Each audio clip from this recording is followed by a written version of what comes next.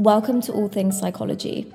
My name is Anya Aguar, and I'm the founder and host on this series.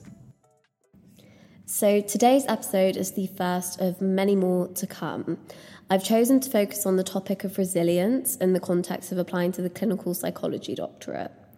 For those of you who perhaps aren't aware, this is a 3-year course funded by the NHS, and it's offered by a select number of universities in the UK. As a quick disclaimer though, I wanted to stress that this podcast in general won't just be focusing on the ClinSci process. I'll also be delving into prominent areas within psychology, such as current trends in adult and child safeguarding, as well as deconstructing commonly cited legislation like the NHS 10-year plan. During this episode, we'll speak to Alex, who applied 6 times to the doctorate, bearing in mind you can only apply once a year, before getting accepted. Alex is currently a first-year trainee at Royal Holloway, and he's kindly taken the time to share his experiences of how this has shaped him as a person, with a particular focus on resilience. It was such a pleasure speaking with Alex and getting to know him. He really is one of a kind and such an inspiration. So I hope you enjoy listening to this episode as much as I did recording it with him. So without further ado, let's introduce Alex. Alex, thank you so much for joining us as the first guest on All Things Psychology. It's a pleasure to have you on the show. It would be great if you could give us a sort of brief introduction in terms of who you are and what you're doing currently. Yeah, no, the pleasure is mine, Anya. Thank you so much for having me. And it's a really cool idea. And I think when we spoke in the past, it's really something that I wish I had, in past applications. So no, definitely a pleasure to be here. But yeah, in sort of terms of who I am, I'm a first-year trainee on the Royal Holloway Clinical Psychology Doctorate course. So this is the course that is funded by the NHS, the one that is held in high esteem by a lot of people. A lot of people put it on a pedestal in that sense. But I'm really enjoying the course so far. I applied 6 times before getting on. And, I think I'm sort of looking forward to kind of discussing that a bit today in terms of kind of what I learned after each application and what sort of kept me going. Because let's face it, it's a competitive process. It's not an easy process, but it is ultimately something that we all are very passionate about. We're all applying for this because we really care and we want to make a difference, and we want to sort of bring our sort of skill set to this course. So, yeah. Brilliant. Thank you so much. And I think, picking up on that passion and why you're doing the clinical doctorate, could you sort of take us back to the beginning where it all started for you in terms of why psychology and why the clinical doctorate? Yeah, and I'm hoping a lot of people can relate to that sense of being a very curious child, the one who asks lots of annoying questions to their parents, and is never fully satisfied with an answer. So I think that's always sort of been in me. I'm always been a naturally quite curious person, wanting to sort of understand things, wanting to understand people. But I think as well, and I don't know as well if maybe you found this at sort of undergraduate psychology, you find a lot of people choose to work in psychology because they want to understand themselves as well. Definitely. And that sort of introspectiveness, that kind of wanting to understand yourself and regardless of whether you might be experiencing difficulties, just that wondering about yourself. So that's definitely been a part of it. And then I think also part of the why is, having, I suppose when I was young, I had quite a few anxieties. And when I was sort of growing up and developing, a lot of it was anxieties about being a gay man and, how that manifested and how that affects sort of your social relationships. When I sort of got to the stage of having to sort of choose degrees and choose what I wanted to do for work, it was a lot of wanting to work preventatively. And I ended up working in CAMHS for 6 years. And I think a huge part of what drew me to that was wanting to work with kids and giving them the opportunities to help themselves before things got worse when they were older, simply because, having gone through sort of similar experiences when I was younger, not wanting that for anyone. So working in CAMHS for 6 years, and then, sort of out of that, the desire and the knowledge about the doctorate course came about. I think it's really important to hold on to that reason of why, because we're all going to have a very different reason. And the actual process, as you'll be aware, the process of applying can really grind you down and kind of get rid of that passion, that why. So it's really important to hold on to it. Yeah, absolutely. And I love what you said there in terms of the early prevention stuff, because I know that a lot of people were quite keen on just doing the treatment element and the inpatient units and all of that. But it's really important to do the preventative work as well. And it's Absolutely. Just as important, definitely. So I love what you said there. Thinking about the clinical doctorate in general, I mean, I know in Camden in particular, there are a lot of educational psychologists, for instance, and things like that. So what sort of drew you to the clinical doctorate in particular, as opposed to something like the forensic or the educational doctorate route? Yeah, no, that's a great question. And as you say, like, we as, applicants for this course, or even people still on the course, we work in MDTs, we work with a lot of different people on our teams. And I think I was really fortunate to sort of be taken under the wing of some really great clinical psychologists that I work with. And I think what I always really appreciated about clinical psychologists versus other areas of psychology, which absolutely play their role and are absolutely needed and are absolutely underfunded. We need clinical psychologists in terms of the flexibility. And if you think of kind of that metaphor of that toolkit and having tools in the toolkit, clinical psychologists really are adaptable people. We are drawn to this field because we can go from working in one role to working in another and taking with us those tools that we've got from one role. And I think I always just really, held in high esteem the clinical psychologists that I worked for in all these roles when I was applying for the course, and thinking about, what am I bringing from one role to the next? Regardless of the application process, what am I actually gaining and learning? How am I evolving? And how does that set me up for success in my next role? So I did consider other routes. I'd considered sort of educational psychology. I considered counselling psychology. And I was sort of reflecting on this sort of ahead of speaking with you about how, in retrospect, I wish I had maybe casted a wider net and, sort of at least looked at the application process and thought maybe quite deeply about, well, okay, so I'm not getting on to this course where I'm expecting to get on. What other options are available to me? And it really wasn't until sort of a few rejections down the line that I really sort of started to take that quite seriously, considered other ones. But for me, my circumstances were that I had been earning a band 4 salary for quite a while. I couldn't self-fund. I was attracted to that aspect of the doctorate as a huge sort of driving factor, and I'm sure a lot of other people were, but can totally understand, having worked with counselling psychologists and educational psychologists, everyone plays a role, and actually the best MDTs, the best services are where there is a diverse workforce. Everyone is able to offer different inputs and perspectives and problem solve together. So yeah, there's definitely alternative options out there. You just have to really think about what is driving this sort of passion for you.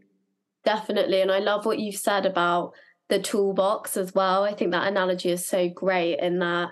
We love our analogies. Yeah, I love it. Where I think a lot of people put the ClinPsych on this pedestal, like you say, as well. But we kind of discount actually what else is going on in the picture and what other roles are actually contributing to that patient's care, etc. And also just reflecting on what you said about learning from other clinical psychologists. Do you think that sort of mentorship was a kind of key driver in you wanting to apply and again and again and again? Yeah, no, absolutely. And I hope sort of that everyone can kind of relate that we are going to have people we work with that we really value, that we really appreciate, both professionally and socially. But on the other side, we're going to have people we work with and work beneath that we don't get on with and that aren't our style. But actually, you need to kind of experience all different aspects, because you can see a clinical psychologist and think, and you can be in the room with them, observing them do an assessment. You're like, oh gosh, I really like the way they asked that question. I'm gonna use that. I'm gonna steal that. And you can also then see another clinical psychologist in an assessment, and you're like, gosh, I just really didn't like the way that they phrased that, or I didn't like the coldness, or I didn't like how they kind of went in straight to asking that question without sort of much sort of preamble. And that'll impact your clinical practice and the way you approach, the way you work with your own clients. We are kind of very Frankenstein in that way of we kind of taking a little bits of all the people we work with to really form our own practice. I, to this day, still, ask questions at the end of sessions with clients that I overheard clinical psychologists talking with. So absolutely, that mentorship, that ability for someone to take you under their wing is incredibly important. Not just only for your own development, but if you're thinking about the process, you're thinking about the application process. These are often the people that are writing your references, and we can talk ad nauseum about like the hierarchies and the politics and, wanting to constantly please the people above you and not wanting to rock the boat. But that was a massive learning moment for me, which is just how huge a role the references play in your application. So if you can really work with a clinical psychologist, or you get fortunate enough to work with a senior colleague who really understands the process, understands the doctorate application process, and works with you in your application, that I think is incredibly important. Definitely. I love what you've said as well about actually having an opinion and not just taking someone's word for, at face value in terms of, okay, this person's a clinical psychologist, everything they must be doing is amazing. And actually, like you said, bringing it back to the beginning, being curious, questioning it, reflecting on it, forming your own opinions about things as well. I really like that. And I think, again, putting the pedestal there, it's sort of like, okay, yes, this person might be a clinical psychologist, but they have lots of different approaches within. And it's about actually finding what works for you, what works for your client group, etc. So no, I really, really like that. And I was going to add as well, just on top of what you said, that learning that people who are further along in the process, in the journey than you are, i.e. those who are trainees like myself or those who are qualified, everyone's still learning. Everyone's still constantly learning and are making mistakes and are learning from those mistakes and, constantly trying to evolve. And if you think, at that sense of like putting senior colleagues on a pedestal, I think as soon as you realize that they're human beings who will go into assessments and not be sure about what approach to take, or who might still need to be going away and researching what models to use with a particular client. I think once you realize that not everyone is the finished product and no one is expected to be the finished product, that then makes you a lot easier in your application, where the biggest part of it is showing that, hey, I've got these skills, but there's also these skills that I don't have, and being on the course would allow me to have access to learning those skills. So just making sure that you're not just putting the course on not putting the course on this pedestal, but also not putting sort of colleagues that you work with on a pedestal as well. Yeah, I love that as well, because I know we've spoken about it before, but the reason why you're doing the doctorate is to learn more. Like, you're not the finished product when you're applying for training. And I think sometimes, individuals, including myself, sort of feel like, okay, actually, I can only apply when I've done this. And when I know how to formulate, assess, do this, all of these different things. But actually, you're so right in saying that it's more about the potential and your passion for learning. And we've spoken about it before, you can't teach passion, but in terms of the skills of assessing, formulating, that is something that the course is there to provide you with to learn.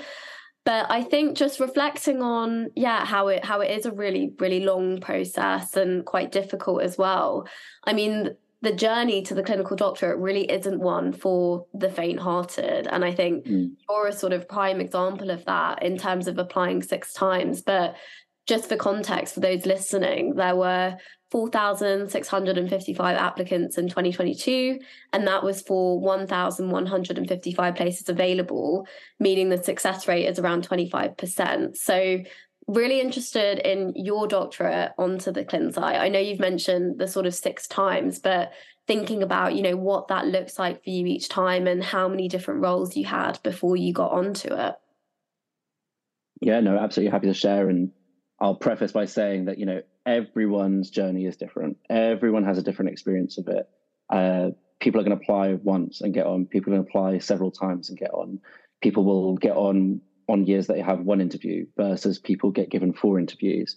And, take what you will from my experience of it all. But I can fully remember. So the first time that I applied, I didn't want to apply until I'd had both clinical and research experience under my belt, because I felt I want to show that I have a breadth of experience and knowledge.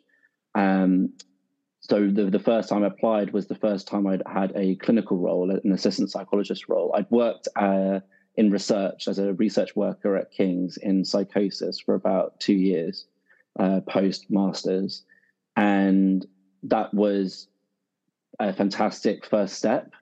It was great in terms of learning how clinical practice is informed by research and vice versa. But at the same time, I was very keenly aware that research wasn't where my passion lay. I could understand the importance, but I wasn't passionate about it. And even to this day, like, you're on the course, you are having to do research projects. You can appreciate the value of research and you can hold it in high esteem without it being something you're incredibly passionate about. And so when I finally got my first sort of assistant psychologist role, which was was in a autism and ADHD unit at St. George's, and I worked there sort of on and off for about 3 years. That's when I sort of sent in my first application. So I'll also preface saying that the first time I sent it in, I was 26 years old, because I had gone away and I'd done a 4-year undergraduate degree. So, and then after that had a master's. And then after that was unemployed for 1.5 years, where it was both through just unlucky applications. It was the competitive nature of it all. I was applying for research assistant posts, assistant psychologist posts, peer support worker roles. And I was getting to the interview stage. Didn't have much difficulty getting to the interview, but I just couldn't cross the line. I couldn't get that job. And I would sort of quite commonly hear that phone call of, you were our first runner-up choice. Yeah. And that's really hard to deal with, because if you kind of know that you're kind of meeting the criteria to get these jobs and you're going for the interviews, but you're just not crossing that line, you're reflecting, thinking, what am I doing wrong? And, you think about the interview process as being really competitive. It is really difficult because you're going up against sort of a really small selection of people from a large group that have applied. The assistant psychologist role I had at St. George's, there were 365 applicants for a single role. And in fact, I think they'd accidentally left it open for like a day too long. Oh, and so goodness. They managed to find funding, and they said, you know what, we're actually going to increase the roles from 1 role to, I think, 5 or 6 roles.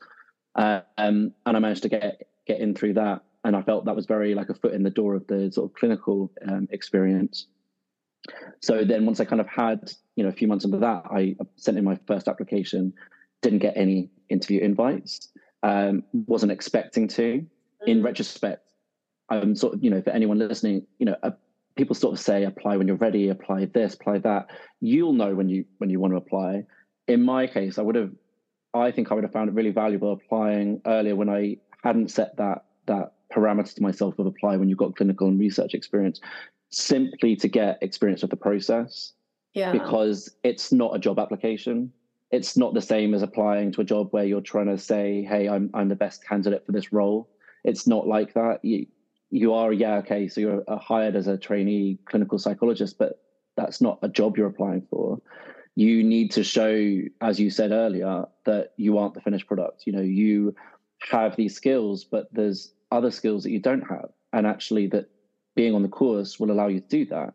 So if I had sort of had that experience of the process and understood the questions on the application form much earlier on, who knows?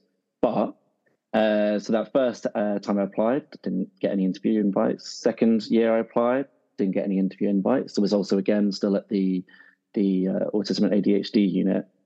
And I sort of think back on those sort of first 2 years, and I wasn't getting anything going. I was thinking, oh, well, everyone says how competitive it is. I didn't realize it was this competitive. But I also think the mistakes I was making were, I was applying to the wrong kind of universities for me. I was going to the ones that I thought were held in the highest esteem, or that most people I'd worked with had gone to, when actually, you need to think quite tactically when it comes to applying for the universities. We all come out of it with the same qualification. You need to think about, well, where do I want to be located for 3 years? Where would I be happy living for 3 years? what is the ethos of the university I'm applying for? Does that kind of match with what I am, what my values are? What kind of approaches does the university favor? And does that kind of match up with what I want and what I want to get experience in? So it was then on my sort of third application, I got a reserve interview at Liverpool. I got an interview invite to Edinburgh, but even that was from the wait list, and I got called up 2 days before. Oh, wow. And by this point, I had sort of fully thought to myself, well, this is my third time applying. I haven't heard anything back. It's a no. So as a result, I didn't do any preparation. It was very short notice. I hadn't really gone through stuff. I was in a hotel room the night before, kind of going through over Scotland NHS policy, which was something I was completely unfamiliar with. Oh my goodness. And as a result, I didn't give a good reflection of myself in the interview. It's also worth noting at this point, I was working in an eating disorders unit, where it was a much more clinically focused in terms of the AP role. You were delivering interventions, you were supporting meals, you were writing case notes, you were fully part of a clinical team in a very supportive role, but also that kind of gold dust experience of being an AP and delivering an intervention, both individual and family and group. And I look back on it and I kind of view it as one of the most difficult roles I've had, but also one of the most valuable. And I think, I don't know if people can relate to that in terms of learning through experience and learning through difficulty, because actually when you're challenged, you remember what you've learned a lot more. So I'm then thinking that was my fourth time applying, obviously didn't get on. And then it was the next time that I got 0 invites again. So I'd got almost like felt I'd gone back a step, where you feel like, okay, well, I was on a reserve list. I got called up for an interview. I'm making progress. And then suddenly you come to a year where you have no interview invites again. And I think it was in that moment that I, really just was like, is this for me? And I'm really glad I asked myself that question, because obviously I stuck with it. The next year, I got an interview invite at Royal Holloway. And all you need is that one place that says yes to you. And it was a really fantastic interview experience compared to other ones I'd had. And yeah, I think when you are able to take that step back and ask yourself that question, is this really for me? If you are still saying yes, that's a good sign. That shows you're passionate. That shows you've been knocked down, but you still have the fight in you to keep going. Because the problem is we're all, what are we competing for? We're competing for a cause that allows us to help people. It's the most ridiculous thing. We all just want to help at the core basis of it all. And if you're still sort of passionate about this, I've been knocked down by this process that really kind of tempts you to take away the joy or the passion that you have and just try and put yourself into a box of good applicant for a trainee role, that can be really difficult. So hold on to those reasons, hold on to why you are applying and continue to apply. I think that really, really good points. And I mean, so much has come out of that in terms of, not only thinking about the rejections in terms of the clin side, but actually how challenging it is to get an AP role, how challenging it is to get a research assistant role as well. And I think you sort of mentioned it when we spoke last time, but sometimes actually getting an AP role can be harder than getting the actual doctorate. Yeah, statistically. Yeah, and then you're thinking like, oh my gosh, APs usually have a master's, usually have some kind of great undergrad degree, some kind of experience as well. And they're obviously paid not as well as, maybe someone else might with the same qualifications somewhere else. So again, it's really tough. And I think reflecting on, barriers for a lot of people to keep going. I mean, that might be one of them in terms of how much you can sustain in terms of living costs, etc. But I think it's such a good point you make around, asking yourself and actually having a frank conversation with yourself. And I think also believing in yourself to know that it's not all down to you. A lot of it is down to luck. And I think what you've said around one year you got sort of 2 interviews, and then the next year it was 0. And, if anything, you would have had more experience and a better application. And I think that aspect of, I think we've spoken about this as well, but a lot of people who apply are quite high achievers and doing really well generally. But then suddenly you get faced with this, set of rejections time and time again. And you're sort of, almost internalizing that and thinking, is this me? And exactly what you said, the whole, is this for me? Am I right for this? But then I love what you said in terms of actually, where am I going to live for the next 3 years? What uni actually goes really well with my values and my ethos? What matches me? So thinking more strategically, as you mentioned, around, am I just applying to get onto the program, or actually, am I applying to get onto a program that I really believe in and it really suits me, and I can actually demonstrate that in an interview and things like that, and in your application? I was just going to say how it really, what you just said there, highlights the importance of separating you as an applicant for this course versus you as a person. And, you can't let the knockbacks of the process knock you back as a person. You're still here, you're still gaining experience each year.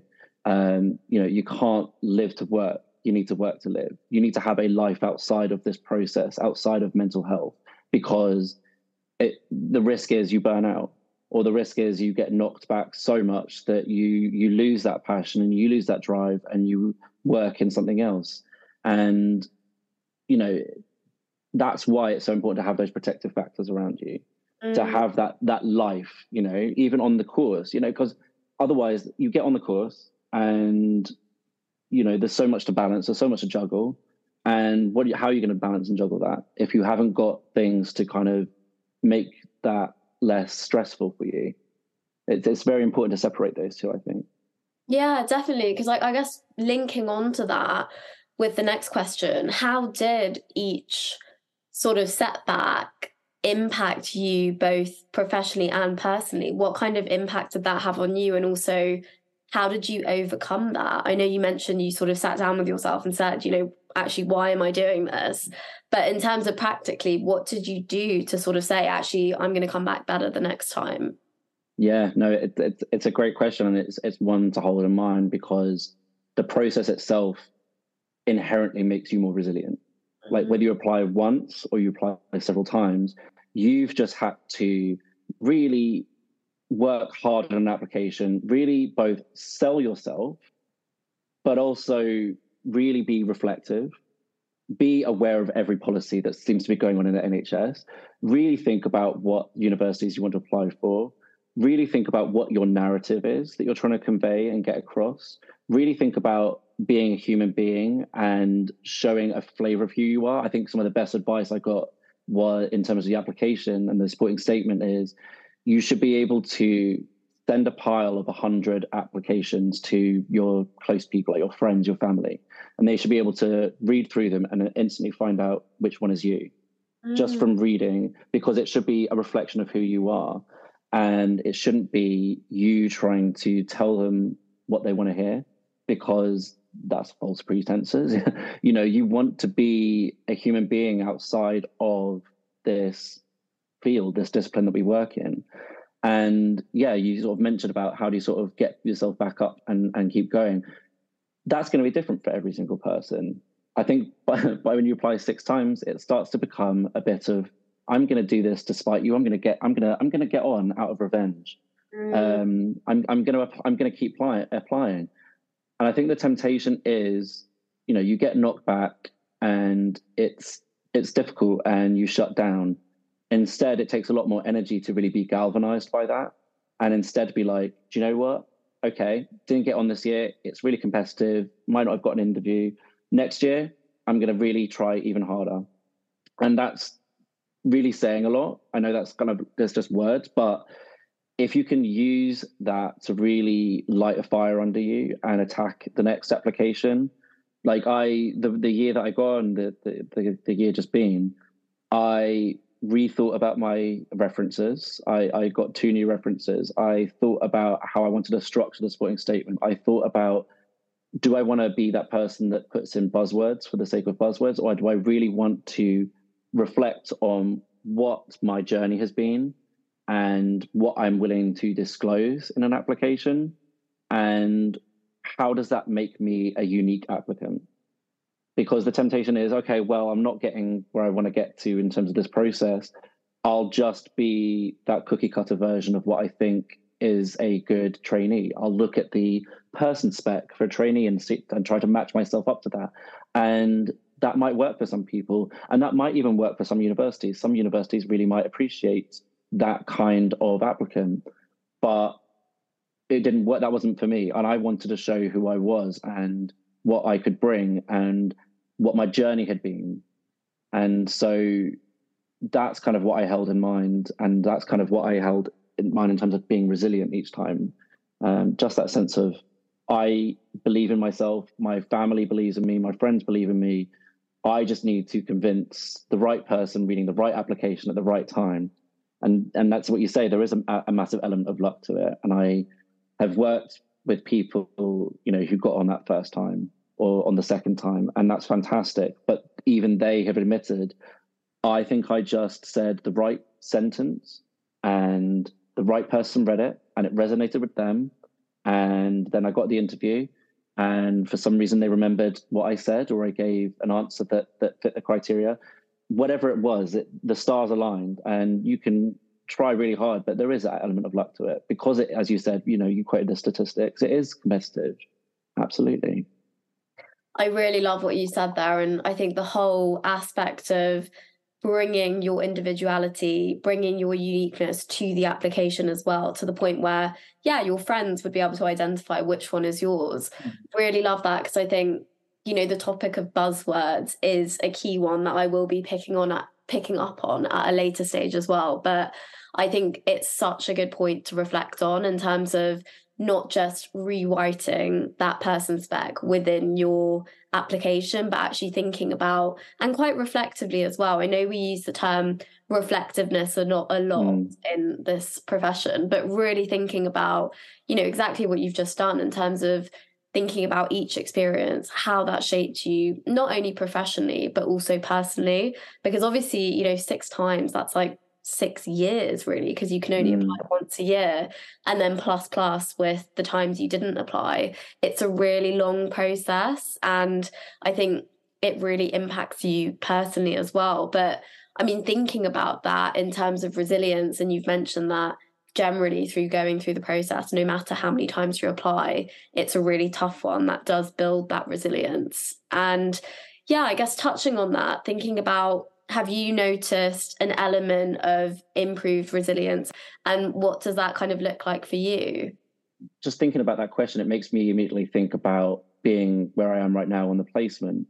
And the placement I'm currently in is a neuropsych placement. I have had zero neuropsych experience before being placed here. And it really makes you realize that, when you get onto the course, you're kind of plopped onto a placement, and you realize it's the first job you've ever had that you didn't really apply for, and you didn't really have a voice in choosing where you went. You're kind of just placed somewhere, and you have to be resilient to then manage the difficulties and navigate all of that comes with that placement that you're placed on. So I think that the resilience that you're sort of mentioning from the process of it all, of that constantly having to jump through the hoops of the application, I found it has massively helped with getting on this course in terms of just managing the different aspects of it. But even if someone who had applied once or twice, you would still need that sense of resilience, because you're going to find times when you don't know what you're doing. You're going to find times where you're placed completely in the deep end. And if you haven't had that experience of being knocked down and coming back up and really fighting for your ability and really championing yourself, you're going to find that an even more difficult experience. I perhaps kind of glamorized the trainee role in my mind before getting on. And I'm sure I won't be the first person to say that, it is a lot to handle. It's a lot to take in, to absorb. to balance, to juggle. And if you haven't sort of hardened yourself to the reality of what it's like to work in an NHS that is underfunded and has extremely long waiting lists, and there are patients that are incredibly stressed and complex and, you know, have been through the system, then if you're not hardened to all that, it's going to be really tricky. So the more, I don't want to say that now someone has to apply 6 times in order to find that resilience, but, you know, whatever it is that is keeping you going, hold on to that. Whatever is keeping you fighting for each application, hold on to that.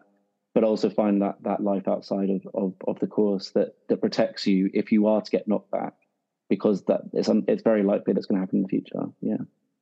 I think that's a really good point that you mentioned as well around the glamorization of the course sometimes and getting on. And I think you've used the analogy before where you used to see it as this kind of locked door. And as soon as you got through the door, it's sort of like, oh, okay, great. You know, I'm here now. This is it.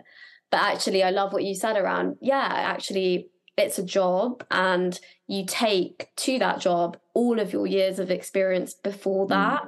And it's really about using that to your advantage from what it sounds like for you. And taking all of that resilience as well into it, because I think I saw on the King's Twitter once, you know, they were sort of saying, you know, remember that this is a band 6 role and that's what you're applying for as well. So really love what you said around making it a bit more realistic in terms of what the course is and actually how difficult it is to manage all of those placement days, study days, you know, teaching days, all of that. It seems really tricky, to be honest. And it sounds like in terms of the resilience building, you almost need that to do well on the course and get through it, because that's then the first step into becoming a clinical psychologist. Yeah, no, I absolutely agree. I think you've worded it really well there. Amazing. So you'll be glad to know this is the last question, but thinking about if you could go back and speak to yourself after your 5th or 6th rejection, what advice would you sort of have given yourself? Yeah, I can recall that time when I realized I had no interview invites. And I remember feeling very fatalistic, and I remember catastrophizing a lot and feeling like my entire life had been kind of working up to this. You know, going back to that analogy that I mentioned that you just touched on about that door, it is that sense of like you've been queuing at this locked door for such a long time, and there's so many other people knocking on that door with you, and you glamorize the idea of being on the other side of the door because, like, well, at least I'm not kind of queuing on this side, and there's so much that this door unlocks for me. But actually, it's just another, you realize you sort of open this door, you go into the room and there's another door after that. You know, it is part of the process. The doctorate isn't the end result of this journey. It's a step along the process for it all. And there are a number of doors on one side that's led to the doctorate. You know, people have come at Royal Holloway from various different backgrounds and experiences. You know, everyone's sort of taken a different journey to get to here. And although we're all together now, we might very well be on different journeys afterwards. And I think if I'd sort of kept in mind that this is just another step on the journey, this isn't going to sort of massively change your life, not everything's going to be fantastically amazing afterwards, then it's just being more realistic.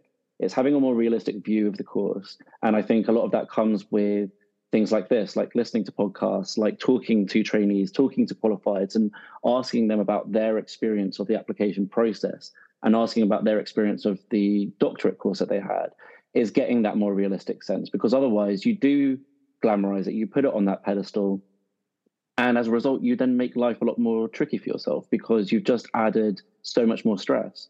And I think that's what I was kind of doing. I was feeling the stress that I put upon myself.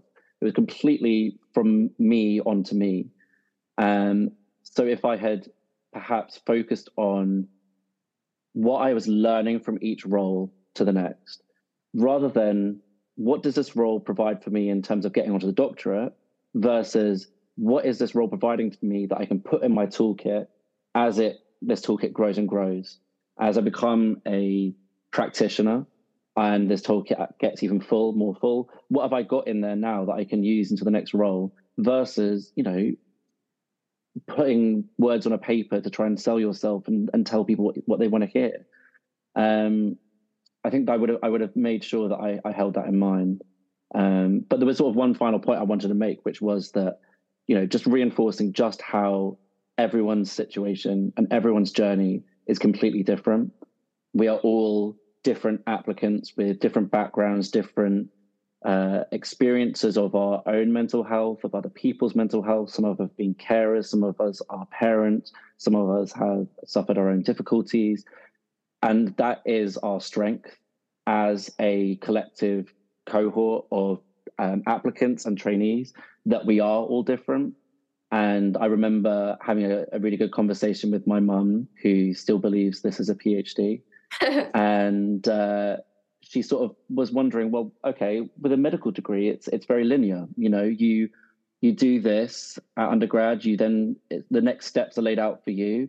You know, you follow a certain pathway, you tick the boxes needed, you know, you get X, Y, Z experience, and then you're sorted. You're a consultant. You know, it works very linear.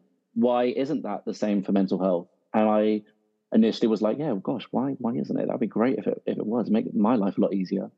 But I'm so grateful that it's not, that we all come from different experiences. We all bring different perspectives. We all have our own constant journey we're traveling along.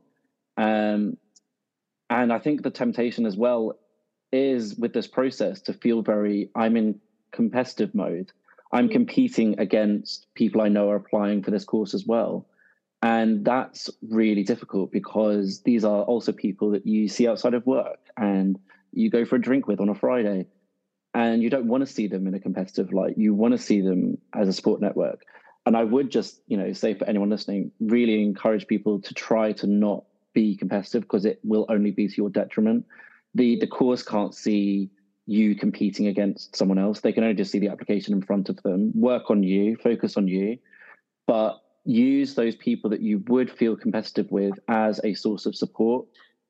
So just listen to those people you work with, listen to trainees, listen to qualifieds, because there's sort of more so you can move away from it being a competition, which it is, but the more so you can move away from it feeling like that and a feeling very overwhelming, competitive side of things, to a sense of, hang on, no, we are a shared collective. We, you know, are fantastically different.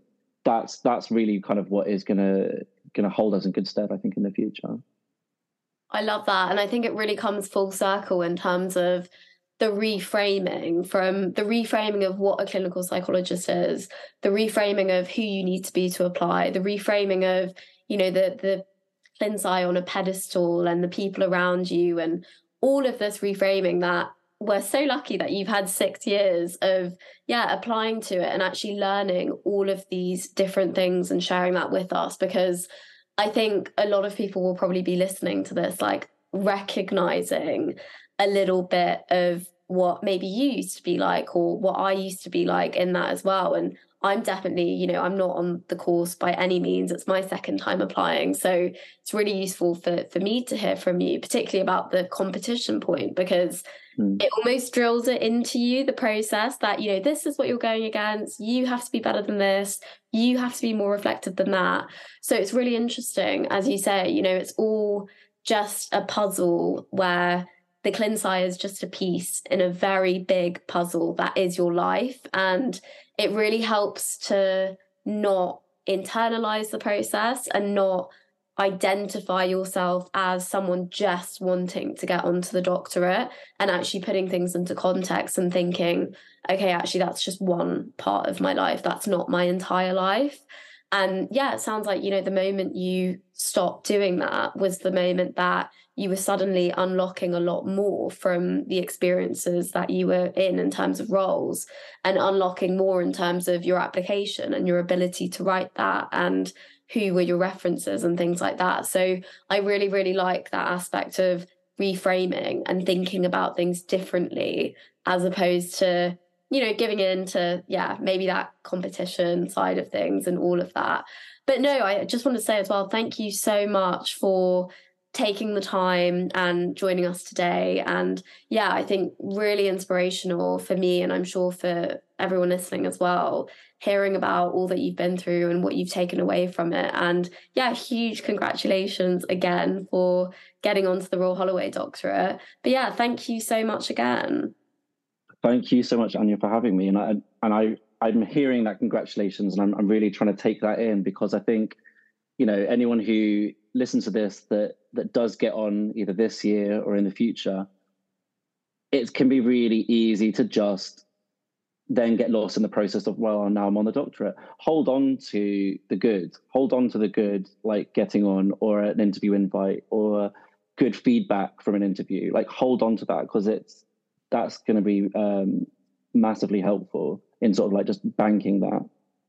Definitely. I think celebrating the small wins, 100%. Yeah. But brilliant. Thank you so much, Alex. Thank you so much, Anya. Thank you for listening to the first episode of All Things Psychology. Please don't forget to subscribe so you get notified when further episodes get released.